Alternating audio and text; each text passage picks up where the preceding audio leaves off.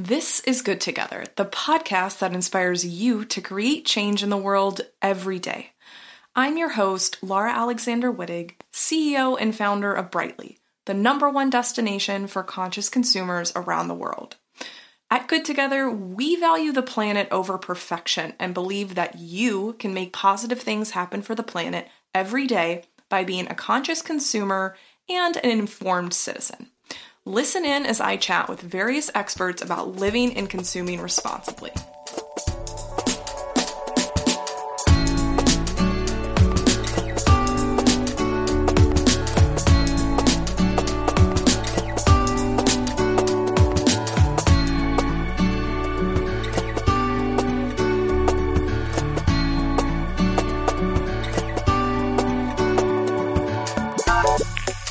Good Together listeners, I, as always, am very excited for today's episode, and it's because I am a huge nerd when it comes to all things plastics, and you know that. And so today, I am very excited that we're going to be talking to Dr. Imogen Napper. She is a marine scientist and postdoctoral researcher at the University of Plymouth in the UK, and she specializes in understanding lots about plastic pollution. And honestly, the reason why we're talking about this is because microplastics are just an absolutely leading environmental polluter. We know that they are actively polluting our oceans and waterways with plastics that we really can't see. I mean, it's almost the size of a sesame seed. So we're going to learn more today about why microplastic pollution is a problem and how, how we can potentially think about, helping solve for this problem on our own or all the things involved. So welcome, Dr. Imogen Napper. Welcome. Thank you so much. Excited to be on the show. Yes, wonderful. So I wonder if you can, get us started by giving us a really brief intro of yourself and, kind of tell us how you got started and how you got here. So I'm like you, I became obsessed with plastic pollution, and someone best described me once as a plastic detective because I'm trying to look at all of the different sources, where the heck it's all coming from, but also focusing on solutions research. So how can we actually try and fix the problem? And I think it all started for me because I grew up in a small seaside town in the UK called Clevedon, which is near Bristol. And growing up, I never remembered there being any beach cleans. I don't remember there being any pollution on the beach. It was somewhere that me and my family used to go to. But after being at university and coming back to visit my parents, I was becoming way more aware of all of these beach cleans that were happening. And I would go back to the places where I used to enjoy as a kid and notice all of this plastic, whether it was bottles or bags or fishing related debris. And it wasn't getting any better. It was always getting worse. And I was thinking, if this is happening in my small seaside town, Clevedon, where I grew up, this must be a worldwide problem. And then I just became obsessed with it and just wanted to be part of that solution, and driven by curiosity. And I'd absolutely love science and answering unanswered questions. So I've been able to form a research career into looking into plastic pollution and how we can try and make it better. I love that. I mean, it's there's nothing like seeing the problem yourself in real life and feeling called to help solve it. And when we were, researching this episode and looking into things, I also thought it was so cool that you've been able to make your career about this, because it is just something that, whether we're talking about investigations that are ongoing to try and capture fibers in the washing machine cycle, or, even the bigger problems at hand, I think there's just so many different ways that we can get into, solutioning for microplastics, but also trying to go back to the source and prevent more and more of these things from going into our environment. So I wonder if you can start us off by telling us, the audience, a little bit more about, we hear about the term microplastics a lot, but what are microplastics exactly? If we think of the litter that we create at home, or even imagine going to do a beach clean, in my head, the first thing that I go to is the really obvious plastic. So the things that really stick out and I can see, like bottles, bags, big fragments, anything that's really colourful. But the microplastics are way more abundant, but it's typically the stuff that we can't see. And you can get two different types of microplastic. So you can get microplastic that's called primary microplastic, and that's been made to be that size. So we define a microplastic by being less than 5 millimeters in length. So we've made them really small. So think about microbeads in facial scrubs, for example. Then you can also get secondary microplastics, and these are formed from fragmenting of larger plastic items. So imagine a plastic carrier bag that's being degraded by the heat and the energy of the sun and breaking up into thousands of tiny bits that we can't see. Yep, that makes total sense. And, I think a lot of people, I'm glad that you kind of broke it down that way, because I think most people think of microplastics in their head, if they think of them at all, as like the beads in the scrub, right? I think a lot of us just like grew up using these facial scrubs that had these things in there, and we just didn't think one thing about it. And when somebody starts to say, oh, we have all these little tiny bits of plastics and things, people think of that. But I like that you differentiate that, the plastic that starts that size to, plastic that is happening because it's been, degrading. Because I think, overall, like, and we talk about this so much on the podcast, but I mean, listeners, number one, like the plastic that you think is being recycled most likely is not. Like, there's way too many different types. We don't have the types of facilities that we need to around the world that, to recycle things in a, meaningful way. We have some, but very few. So what we're left with is plastic sitting out in landfills or just in our environment. And it is degrading, and it doesn't just, stuff has to go somewhere, right? And so I think this is what we're really talking about. And so other than when we just talked about facial scrubs, but what are some other places where microplastics are found, maybe like in everyday items or maybe items that we don't even realize contain those? I mean, I think we kind of talked a little bit about it earlier, but curious to know if you had any other tidbits for us. Yeah, so I kind of used the facial scrubs as a gateway for my own understanding. So doing research on microbeads and facial scrubs was actually my first ever research piece.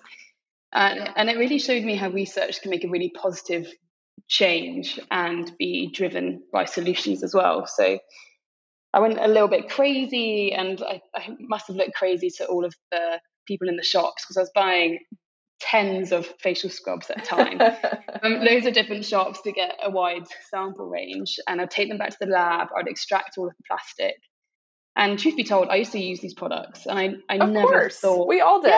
Yeah. I never thought that there would be plastic in there. I'd always just thought it'd be something natural or dissolves in the drain, because why would I ever think that I'm washing my face with plastic bits?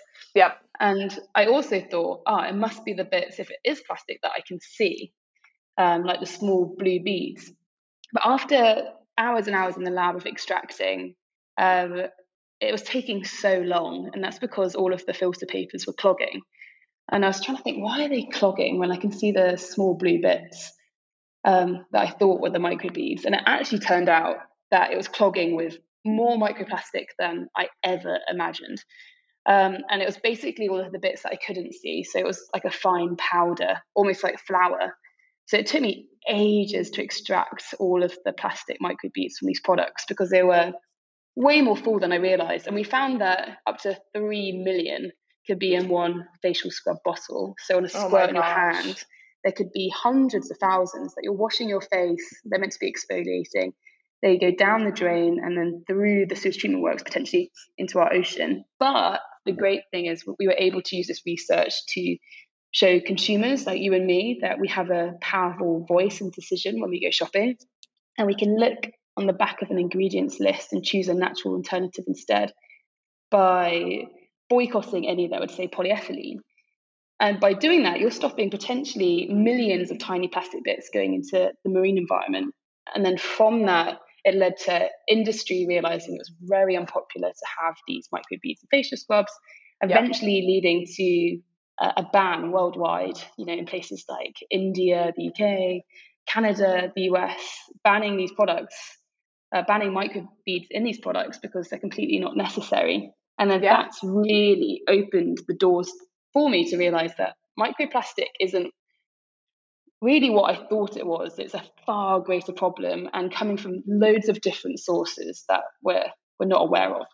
Yeah, I mean, and I love that story because, you know, it does demonstrate an instance where consumers really did push for this change, right? I mean, eventually the governments acted, and we wish they would have acted sooner, but I mean, consumers are really the ones who started questioning things. They started boycotting, and it kind of led to, you know, this massive change, which has obviously resulted in a meaningful you know, impact on the marine environment. So I think that's just a fabulous example, and one that I think is really powerful for our listeners to hear, because we get so bogged down with all of the problems that we see going on in the world around us. Sometimes it feels like, you know, we can't really make a difference. But I'm curious to know, as you started to unravel the, you know, problem of microplastics, I'm sure, like you just mentioned, you started to identify them in all sorts of places. I mean, one place I didn't know was fabrics and laundry. So can you talk a little bit about that, and maybe like one or two other solutions that we kind of run into every day? Yeah, so the clothes that we wear, up to 60% of what we buy are made out of plastic. And again, this is something that I never considered, that the clothes I'm wearing that are quite soft are made out of things like polyethylene or nylon that I typically consider with really hard plastics like piping, or even our toothbrush that's made out of plastic. So when we're wearing our clothes and washing our clothes, tiny fibers can come off and they can go into the wastewater for the washing machine, or even into our atmosphere as we're wearing them. So we did a research piece looking at different fabrics and how many fibers come off our clothes when we wash them. And we looked at different fabric types like acrylic, polyester, and a natural synthetic blend, so polyester cotton blend. And again, I look slightly crazy because I spent many months basically in a cupboard with one washing machine, doing lots of washing of clothes to understand the quantity of fibers coming off our clothes every time we wash them. And the results were really interesting. So we found that 700,000 fibers could come off our clothes in a typical clothes wash. Oh my And gosh.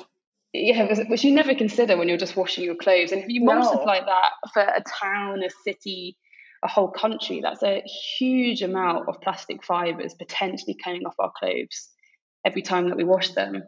And you can't even imagine the scale of how many microfibers could be going into the No. environment from this, basically. And the other interesting thing was looking at the different fabric types. So acrylic released the most, um, polyester released the second highest amount, and then polyester cotton blend actually released the least, and that's about 150,000 fibers. So we're trying to look at how designing clothes differently and different fabric types could be one of the solutions to reducing fibers being released in the wastewater when we wash clothes. Interesting. So you're basically saying it's one potential solution could be, I mean, people often talk about, we talk about this a lot on the podcast, which is like, they think that to be eco-friendly, it means that you have to do without. So like you have to take things away from your life, or take things away, you know, from your products and things like that. And so obviously, yes, if we were not using so many polyester based fabrics, that would help. But you know, there comes a time and a place where they're needed, or you know, there's a specific reason behind using them. So what you're saying is that there's potential, you know, gains to be had if we can figure out ways to better, you know, ensure that those fibers aren't coming out as easily. Is that right? Yeah, there's loads of different solutions, and it's definitely taught me that, as expected, this topic is so complex, and that means there's Yes. so many different avenues that you can go down. And something that I'm really passionate about is there's so much finger pointing and blame on the consumer. And we have our hands tied behind our back a lot of the time, and that could be literally for the time that we can spend trying to be environmental, the money that we can spend on environmental products, and the options available to us.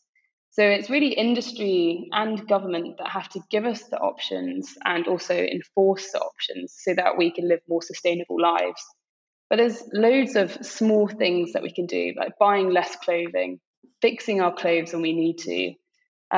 If you can afford on getting a washing machine filter that can try and capture the fibers. So try not to take all of that guilt on your shoulders, and we need to push and lobby industry to make sure that we're having the options available to us. Absolutely. And actually, something that you just mentioned brought up a question for me, which is, okay, let's talk about the journey. You do your laundry. Maybe you listened, we had a laundry episode a few episodes ago where we talked about, how to do more eco-friendly laundry. It was pretty fascinating, actually. But so maybe you used cold water and you used detergent that was a little bit better for the environment. But there were still some microplastics that came off of some polyester leggings that you had. Because, there are some really cool companies out there that are using recycled plastic for performance fabric, which is great. But of course, those fabrics are also going to degrade still. So let's pretend all of this happened and these microplastics kind of made their way down through the water system into the, facilities at the city, county level, et cetera. Is there not... I'm curious, are there commercial level filters available out there? And are these, being used? Because you just mentioned one that consumers can use, but what about cities doing this? So in terms of cities, it really depends where you are. So in the UK, our wastewater treatment plants can be really efficient. I believe up to maybe even 98% efficient at removing microplastics. So it captures all of the solids. Yeah. But then there's further issues of that. So if the solids are caught in something called sewage sludge, which is all of the gunky stuff that you'll get from sewage, including these microplastics, what do you then do with all of that waste? So in some places you burn it, so it's all incinerated. But in other cases, it's put into land as fertilizer. So it's basically another way that microplastic can get into the environment. It might not be the oceans, but unfortunately it'll be our soil or our atmosphere. And all of our environments are connected. So there might be another way that this plastic can get into our marine environment. But we need to take care of all of the environments. As I said, they're all connected. But it really depends where you are and how efficient those wastewater treatment plants can be. Yeah, so that's interesting. Even in a case where it might be seen as a win for not having the microplastics going directly into the water system, water ecosystems, they are ending up in other ways. I'm also curious too. So, okay, what would be the way that we could dispose of these responsibly? Is there a way rather than burning or putting back in? How could we even do that from a responsible way? Just to the last point as well, I just remembered that even if 2% is not efficient, so 2% of these microfibers make their way through, with washing our clothes potentially releasing up to 700,000 fibers per wash, that can still mean millions of microplastics entering our wastewater treatment plants every day. So I think it just shows the scale of the problem. Yeah. And what was the next question? Sorry. Oh, no, it's fine. I asked, so even if, that we're able to, let's say that we said, okay, well, putting these microplastics in fertilizer unknowingly or burning them isn't good. How could we actually dispose of them responsibly? That's a really good question, and one that I'm still trying to figure out myself. And I'm sure a lot of very clever industry and, designers are trying to come up with too.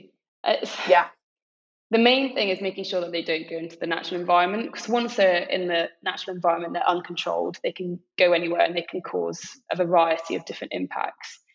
So we say that by putting them into a landfill site, it's not the best solution, but at least they're in a closed loop environment where they can't get out, basically, or they shouldn't be able to get out. But we're aware that that does happen.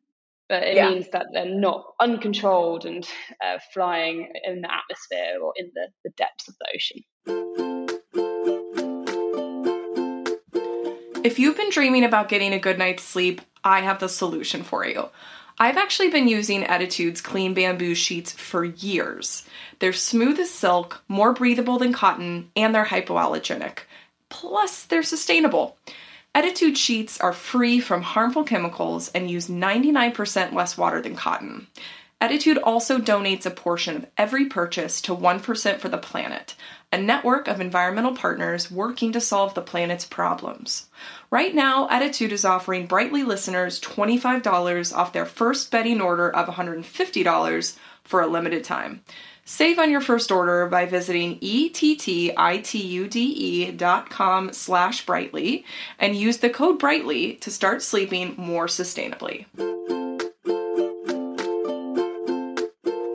That makes sense. And I've read about different innovations happening. I mean, there's like a bacteria that I read about that can kind of eat plastics and degrade it that way. So I do think there are some folks that are trying to, innovate in the space to help with it. But it's a really interesting piece that we, again, want, even if we're, responsibly collecting it, where does it go? And so I think that makes a lot of sense. But Yeah. So we talked a little bit about sort of where these things are showing up in everyday items. We've talked a little bit about what consumers can do, but can you tell us a little bit about how, let's talk maybe a little bit about the food equation. We've talked a lot about items that are persistent, like clothing, et cetera. But, I think one thing that I was just totally floored by was understanding how microplastics are getting into our food chain. And so curious to know a little bit more about that and kind of how that impacts, both human populations, but also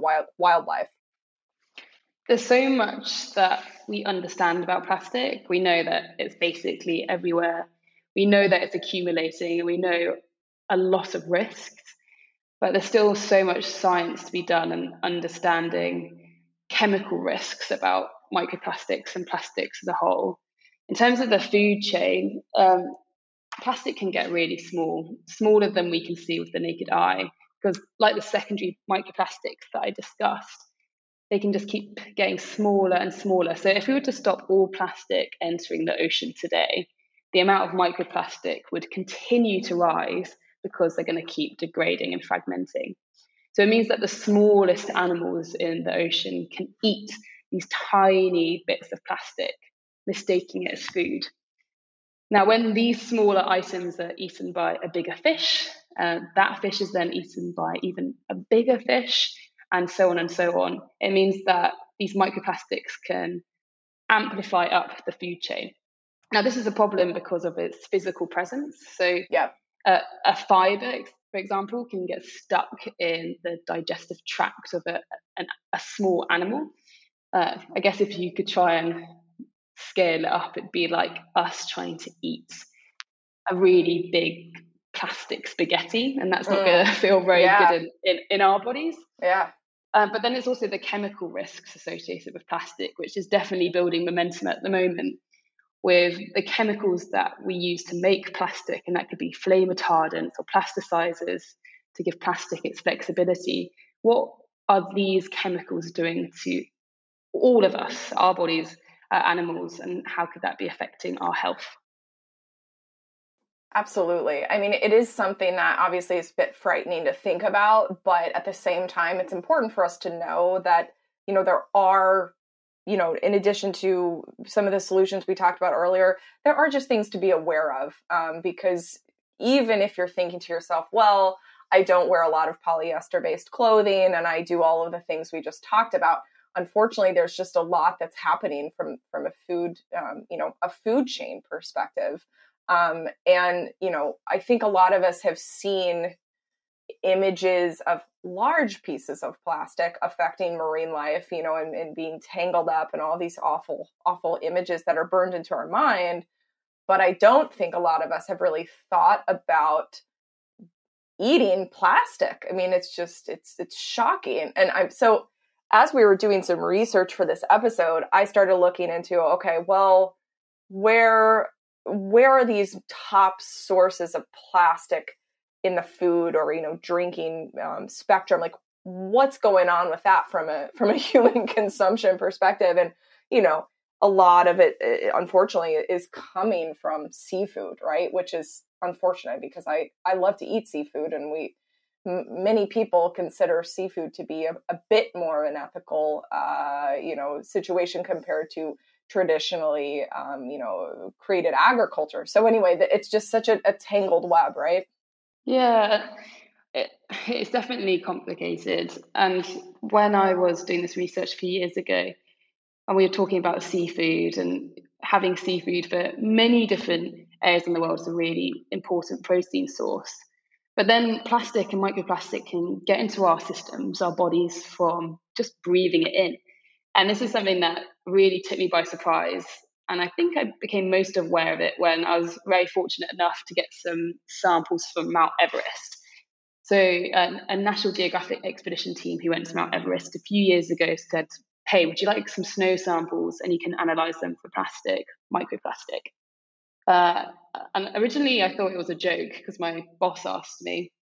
And then it actually turned out to be real. And lo and behold, a few weeks later, or a few months later, a huge box arrived in my lab with all of these snow samples from Mount Everest, all the way from base camp to towards the summit in a place called Mount Everest Balcony.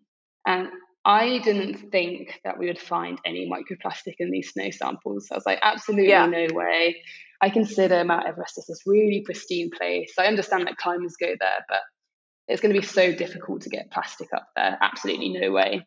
But in every single snow sample that I analysed, I found plastic microfibers.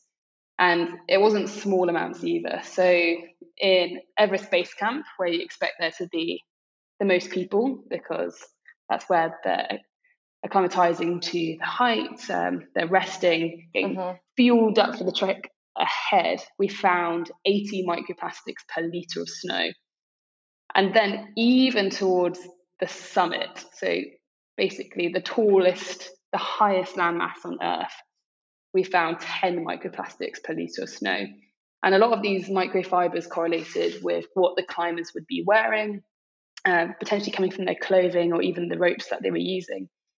So it made me really realize that wherever we go, we're leaving a trail of breadcrumbs of plastic by them falling off our clothes, by falling off our ropes, by falling off and fragmenting off the plastic items that we're using. So if it's falling off into our environment and our atmosphere, even at the top of Mount Everest, that means that we're breathing them in the whole time. So there's another way that it could be getting into our bodies. Yeah. I mean, it's unfortunately, it's very frightening. It really is. And so, as people start to learn this and as we start to become more aware, it is hard to not, be totally just, have anxiety and think, oh my gosh, like, how am I going to actually make a difference? And so I think just making sure that we're telling listeners, like, look, there are things that we can do. It's going to take a lot of work, I think, to reverse what's already happened. But like moving forward, there's definitely options that we can give people. And honestly, like one thing you're already doing yourself, Imogen, which is, like choosing to make a career out of trying to stop this problem, right? I mean, I think that's actually an action item that we don't talk about enough on this podcast, which is like, if you are passionate about this space, thinking about ways to, whether it's study and go into academia like you have, or, maybe working for companies that are making a difference or, spreading the word. I do think that's a pretty decent call to action, at least, for people who have that option, right? I completely agree. And yeah. I know that the saying that small changes can make a big difference sometimes gets a little bit of stigma because it's like, Can it really? And I actually completely agree that it can. And that's really been shown to me through the research that I've done, that by buying a facial scrub that doesn't contain microbeads in, these plastic microbeads, you could be stopping 3 million from reaching the ocean. By only washing your clothes when you need to, you're stopping 700,000 fibers potentially entering our environment. And just trying to reduce your own plastic input to your own life. And it can be small, by saying no to a plastic bag at the shops to even something bigger. It's doing what you can in your own lives that will still have a huge impact. But we need to keep pressure on industries and governments, like I said, to give us these options. So it's not really expensive to be environmental. I can't afford all of these environmental options that are out there. I wish I could, but I can't. Absolutely. And it has to be accessible to everyone rather than the people that are more fortunate than us being able to be more environmental. Absolutely. No, I totally agree. And I think we talk so much, and I actually just recorded an episode just talking a lot about single-use plastics. And I think that as a consumer is the number one thing you can do other than putting pressure on our governments and corporations, like you just mentioned, right? I think just starting to rethink how you are bringing single-use plastics into your home.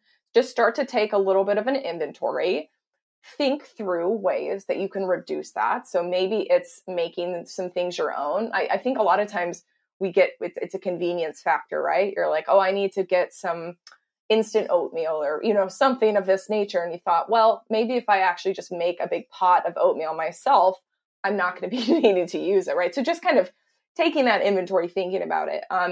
Obviously, everybody knows about the bring your own cup situation, bring your own water bottle situation. But one thing that I like to talk about too with the water bottle situation is we also really need, like small businesses, like just having a culture where people can fill their water bottle up. I feel like oftentimes that's a problem where you're like out and you think, well, I need a station to fill up my water bottle. So it would be wonderful if our governments, in addition to getting legislation passed to stop some of these microplastics problems, could also help us out from that regard, right? Yeah, and it's almost like, how can we make it easy for people? How can we make it easy and cheap for people to be environmental, so people don't have to go out of their way and make it unrealistic? So even thinking about traveling and not having to buy water bottles at the airport. I know in Heathrow, for example, there's loads of water fountains that I can go to, and they're normally outside the toilets, and I can fill up my big water bottle ready for a flight. Or, it's just sending yourself a reminder whenever you go shopping, like, remember to bring your bags. I'm always so bad at this because I always get to the car park and be like, oh, I forgot my bags again. I have to do the juggle in my hands of all my items. So it's loads of small changes that you yourself can make. But even the bag charge, we've got a bag levy in the UK where we have to pay for plastic carrier bags. At the beginning, there was a little bit of an outroar where people were saying things like, oh, it's my right to have a plastic bag. But that really quickly went away. And then I think it actually brought a lot of unity and education to people that we don't need these plastic bags. And people started to realize why we don't need them and the impact that they can cause. And now it's very rare to see people going to the supermarket without the plastic carrier bags. And in turn, it's been reported that it's stopped over 80% of plastic carrier bags in certain environments in the UK. So it shows that changes can happen really quickly. Yeah. And that's why we can still be optimistic about the health of our ocean and our planet. Absolutely. And, I couldn't really think of a better way to end this episode. I mean, I do think, like we talked about, there is some pretty heavy subject matter when we think about microplastics, and there's so many things that need to change in order for this problem to really have any type of solution applied to it. But I do think some of the solutions that we just shared are going to really hit home with people. And so, we could probably talk about, I say this with every guest, but I'm like, we could probably talk about this for 2 more hours. But, in closing, I'd love to know, we ask our guests the same question, but it's always really interesting. So from where you're sitting, whether it's your career or, maybe where you're actually located, but what is exciting you personally the most about what you're witnessing going on in the ethical and sustainable movement right now? I would say it's discussion and how much people are aware of the issue and how many changes they're trying to make in their own lives. 10 years or so ago, when I started this research, it was known about, but it wasn't at the forefront of people's minds. And now you can see it's a regular conversation when you're in research, even when you go to the pub with friends, and people are really trying. So a tip that I give people is whenever you go around the streets, you're walking from A to B and you see a piece of litter on the ground. If it's safe to do so, pick it up and put it in the bin, because you have no idea who's around you and will be inspired to do the same. And it's all about taking ownership of our planet. Absolutely. Well, thank you so much for joining us, Imogen. We've had such a great conversation, and listeners, we're going to be sending you some amazing resources and things like that in our show notes. But again, thank you so much for joining us. Thank you so much. I've really enjoyed it.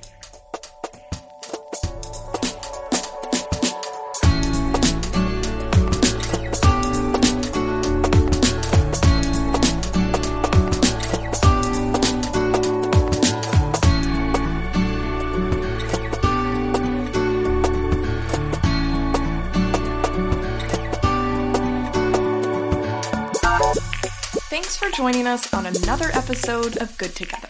To get show notes and more, head to brightly.eco/podcast. Finally, don't forget to join in on the conversation with us on social, where I know you can find us at brightly.eco. Don't forget, we're all on this journey together, so have fun putting the planet first and stay curious.